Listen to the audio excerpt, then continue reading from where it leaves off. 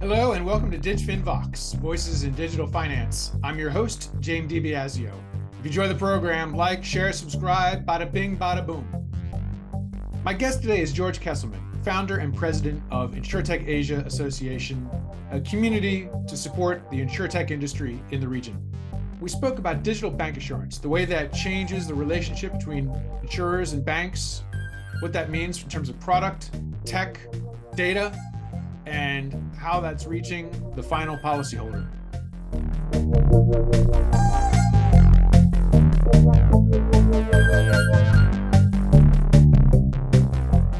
George Kesselman from InsurTech Asia, welcome to DigFin VOX.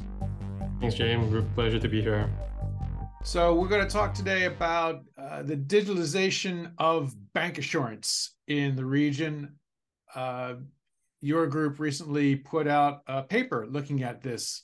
I'd say, obviously, taking a bullish point of view on the potential, the pace, and the outcomes of digitizing the whole bancassurance relationships between the banks, insurers, and I guess ultimately the policyholders. So that's what right. I want to, yeah. Sorry. So what I really, I want to talk about some of their findings and some of the real life use cases, what's happening, and some of the potential as well as some of the challenges. So let me start off on the, I guess the skeptical note. So in 2019, I guess right before the world got into COVID, McKinsey had a study looking at bancassurance worldwide and found that only 2% of policies were being sold digitally. So very small number. Has that changed? I think there's a big change that has happened through COVID. And the big part of it was the trend that was already going on in terms of digitalization of the core banking assets. And on the back of that, the insurance was kind of a natural one of the products that got digitized.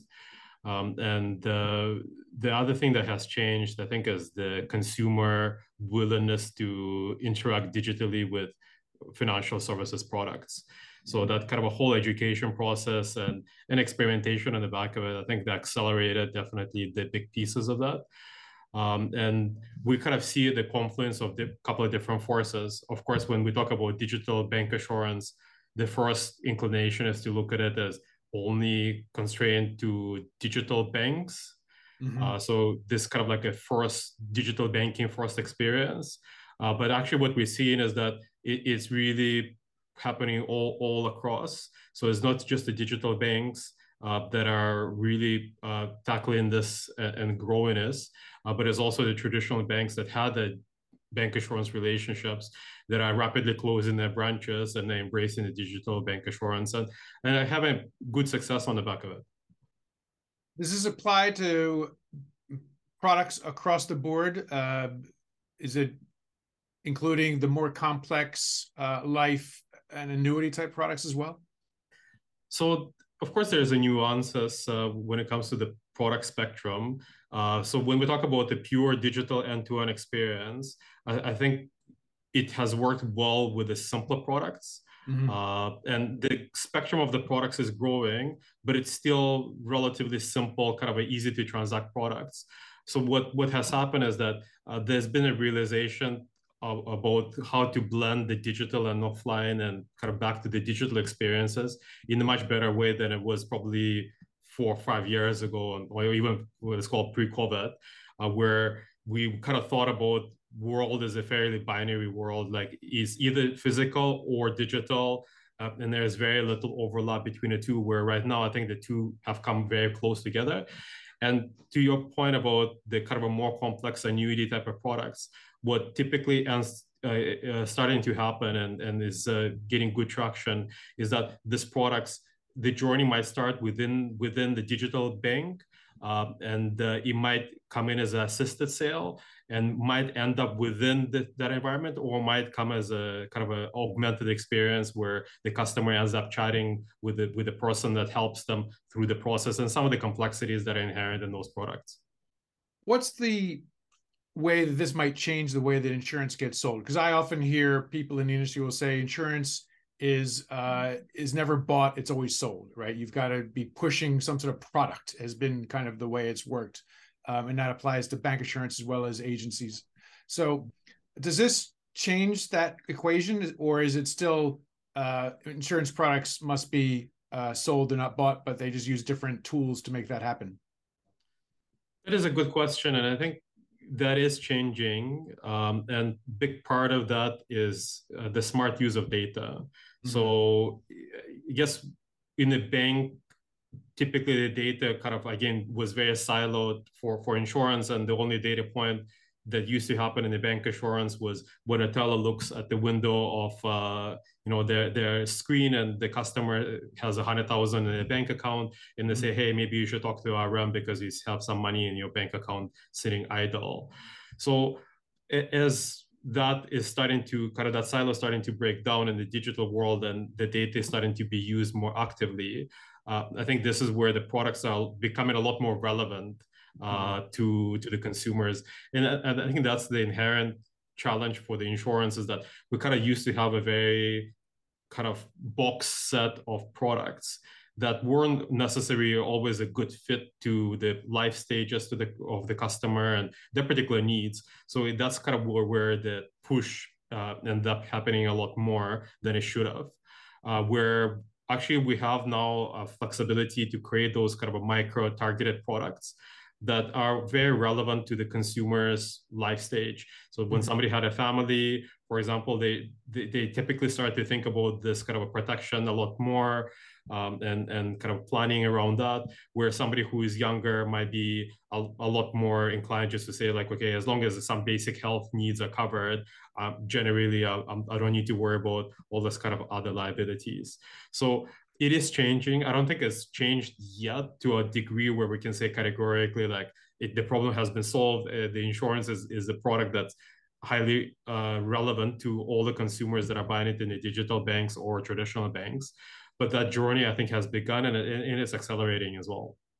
What's the way that banks get the data? You mentioned that usually it's somebody in a branch, but when you're interfacing with whether it's a teller or the relationship manager / advisor, there can be quite a lot of information that gets exchanged. Online, less so. And as branches get cut, fewer opportunities to get that kind of deep dive into that kind of data that you might need to personalize or hyper-personalize an offer of any kind.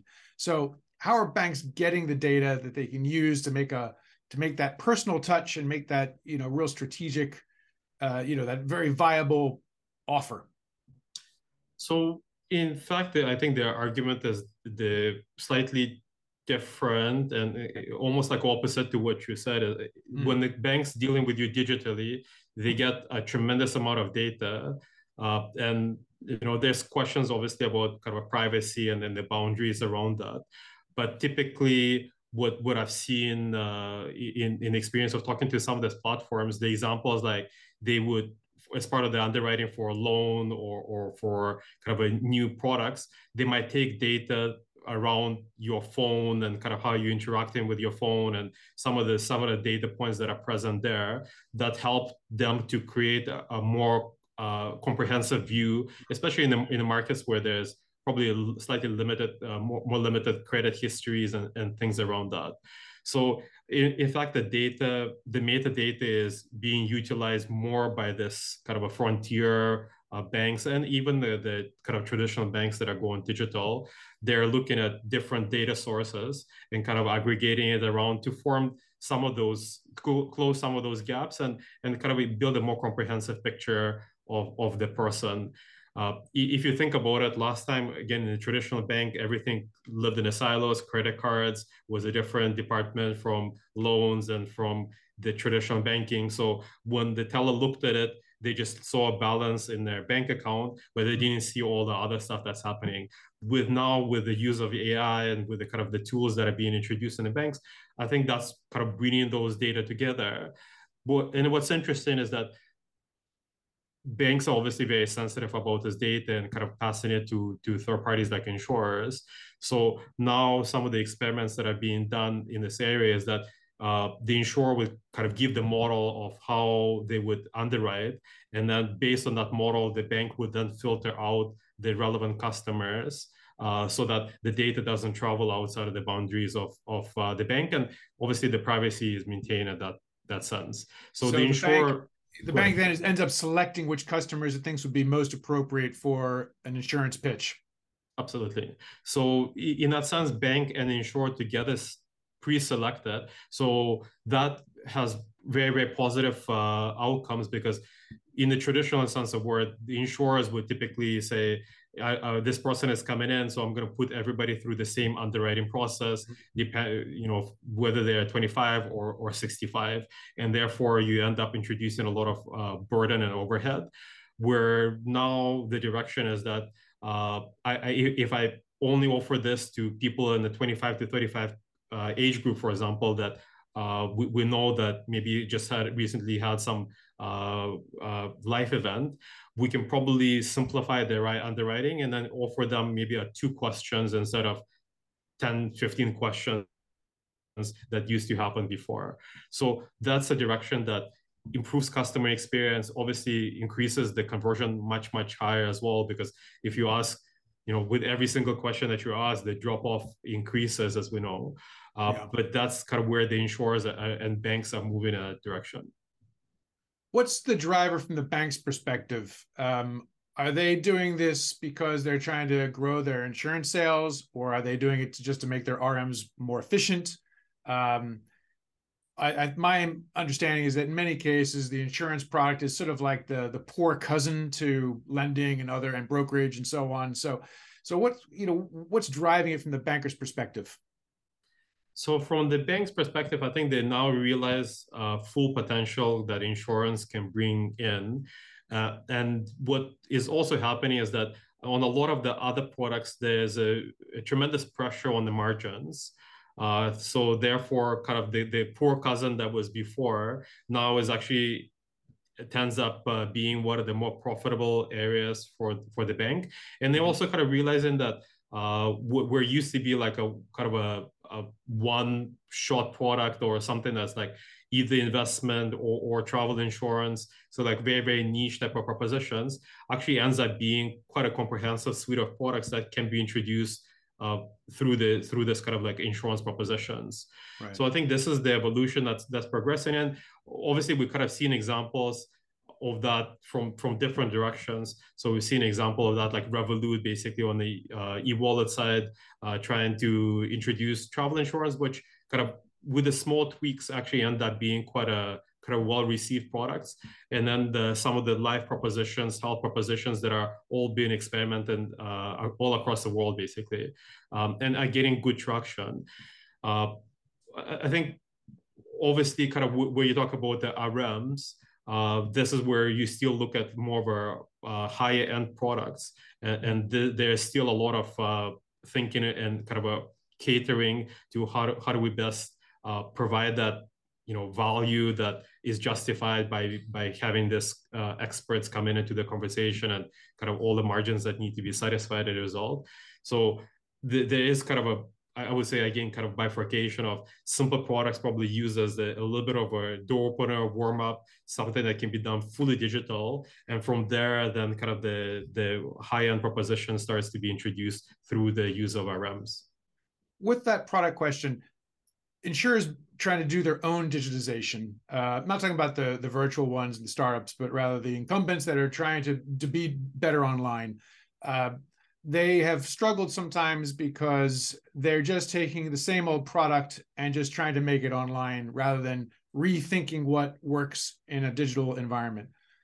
If you've got banks now that are trying to be to get more out of these relationships, are you seeing that kind of product rethink now coming back to the insurers from the banks, or is it still really about the insurers themselves trying to figure out what's the best product to sell in a digital format?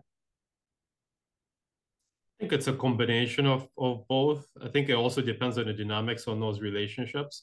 It feels like there's a small subset of insurers that kind of got their act together, and you also, in some ways, I think it kind of depends whether this is a pure digital, pure general insurer or life insurer, or sometimes you have this insurers that can offer both products, which is called like a composite insurer, both life insurance and general insurance.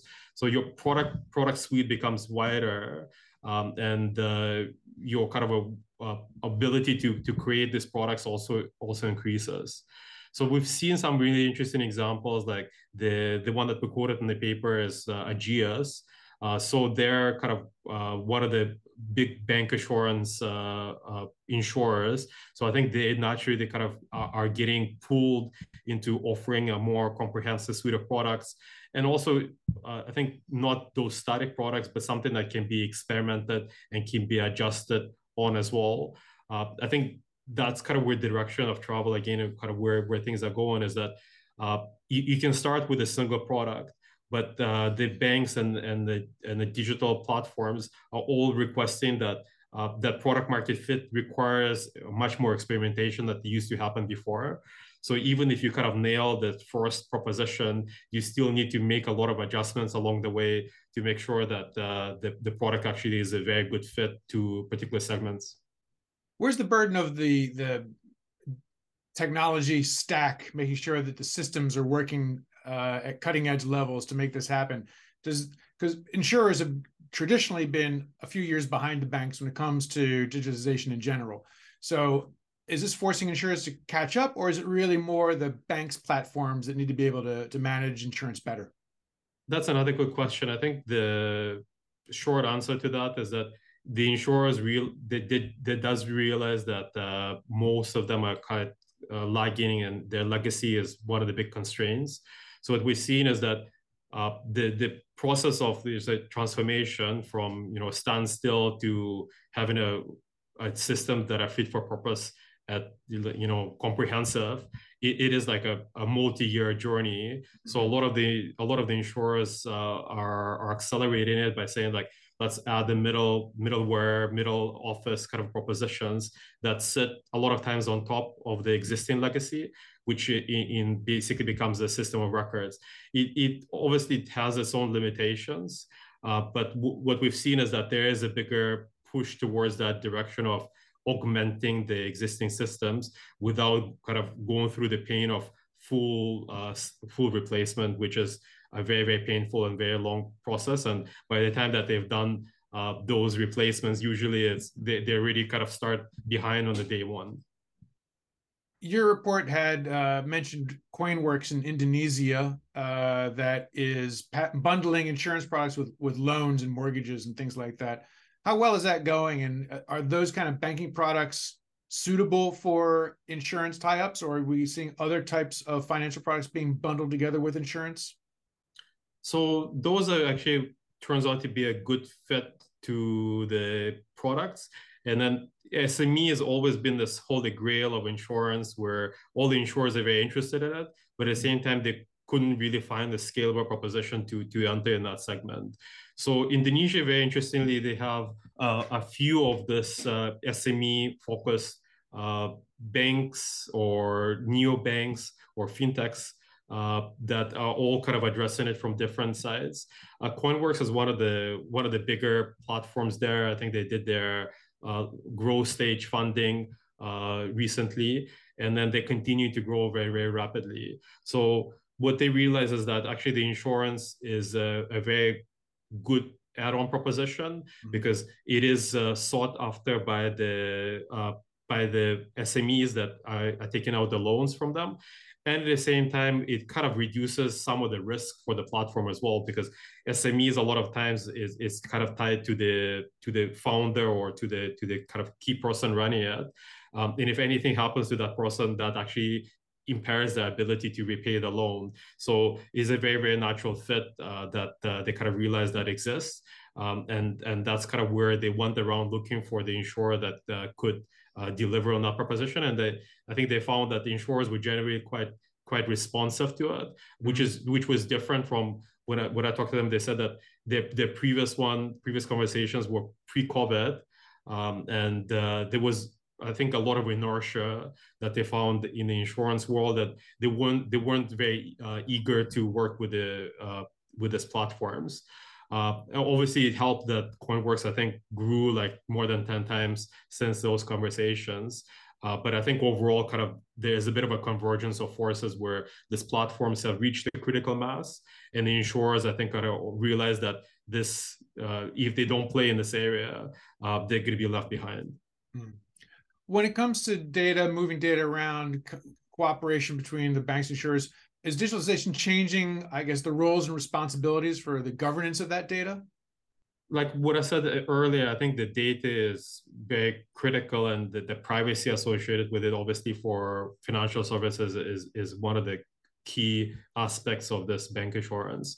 So generally the data, most of the kind of the auxiliary data, I would say, still stays with the banks, and they're very careful about the ownership of the data. So the data that travels to the insurers is something that's required for the underwriting, but usually it's kind of, I would say, the bare necessity data. Exactly. Yeah. So the insurers still aren't able to, there's still that wall between them and the policyholders, whether they like that or not. I think that is in a way a natural state, because all these digital platforms in the banks, I think they realized where the real value of all this is kind of accumulating this data, and they want to still continue maintaining that ownership of data and the customers, where the insurers come in and they receive the window basically to access these customers, but still I think that the ecosystem of financial services is still going to be concentrated with the banks in this case. Yeah. Because this leads into the other thing I would ask, which was sort of that balance of power, if digitalization changes that at all. I think most bank assurance agreements, the bank is usually the more powerful, the more senior partner.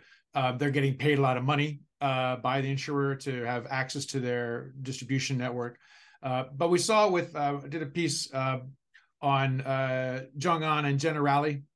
Jong-an is a virtual bank, but in this case, Generali is probably the more senior partner because they're an established player, and we're versus a 3 to 4 year old virtual bank that's still just trying to get into the game, making a lot of moves, but still early. So, are you seeing that shift of power? Is that just limited to these sorts of niche examples, or are there things that insurance companies can do to try to leverage this to have more control over their own destinies, or get better pricing relationships with the banks? Is it shifting the ground at all?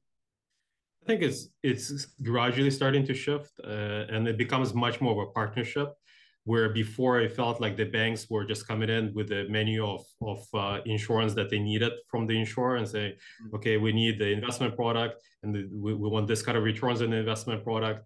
And it was, I guess, it were fairly commoditized products, and it was more or less copy and paste all across the banks. Where now I think it's becoming a lot more dynamic, and it requires that both partners are fairly active in that relationship. So the shift, I think it's more of a rebalancing, I would say, because I agree with you. I think the previous kind of, if we look 3-4 years back, it used to be basically the bank is the majority owner, and the kind of all the power is concentrated. 90% of the power is concentrated with them, and then there's a little bit of power with the insurer partner. I think it now is probably becoming a little bit more balanced, like a 60-40. Still, the bank, I would say, it's a dominant engine of this partnerships, because naturally they have the distribution and they have the consumers with them. But I think it becomes a little bit more balanced in that sense, that the insurer does play a bigger role in providing the products. What we've seen is that in some cases, even the insurers provide the technology that kind of acts as that additional pillar of this bank assurance relationships. Within the insurance community, does digitization of bank assurance provide an opening for second tiers or smaller or newer players? That is, I think, a very important question that a lot of people are trying to answer as well. It feels like there is an opening, but very interestingly, I think that opportunity for the window of opportunity for that opening is very small, because what I'm seeing is that the big giants actually are kind of getting the wind of it, and are racing towards accessing those new opportunities and maximizing the value of them. So I think if we kind of see that the big guys will get their act together because they have the resources, they have a big and deep experience already in those. Typically what will happen is that, let's say if it's an opportunity for an Indonesian platform in Indonesia, maybe there is a kind of let's say a local insurer that can come in and provide a solution for it.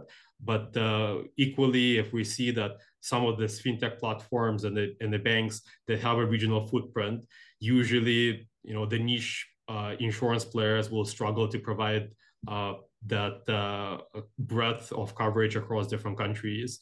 And then it wouldn't make sense for them, for example, to say, I only work with you in Indonesia and you have to find somebody else as a partner in Malaysia or if you work in Singapore. Yeah.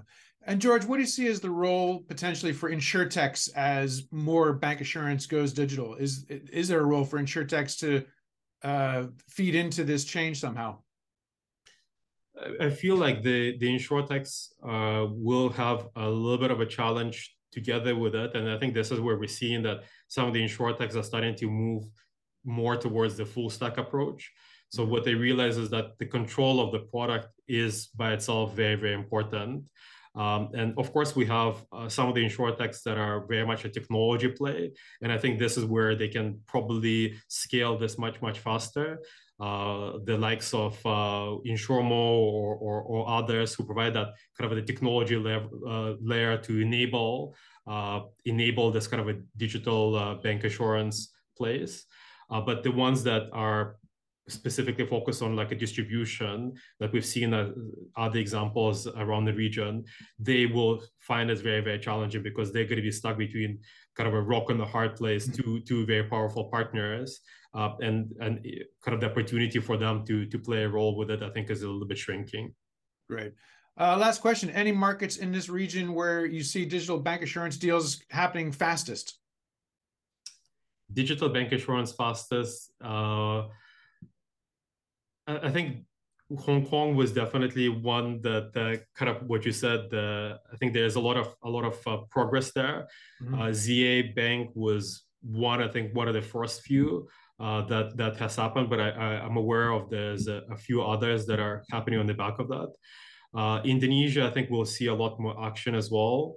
And then the other markets like India, I think there's a tremendous momentum that's happening in the insurance and banking space as well. So I think we'll kind of see the forces converge from all the different directions.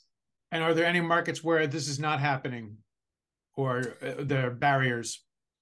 I don't think that there's a particular barriers. Of course, I think if you look at the markets like Japan, I think there's just a lot more complexity, and that naturally will slow down some of the partnerships, and because the scale is much, much larger.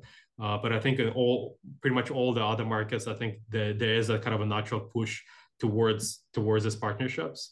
And I kind of, as I said, I think the digital bancassurance is one aspect of it. And I think there is a big opportunity. We just recently started looking at the numbers around it with one of the big consulting firms, and they kind of have a fairly big estimate on the back of that. But I think that overall bancassurance pie is going to continue growing. It's not just purely digital plays, but it's all kind of transforming this existing state of bancassurance that is going to have a big impact.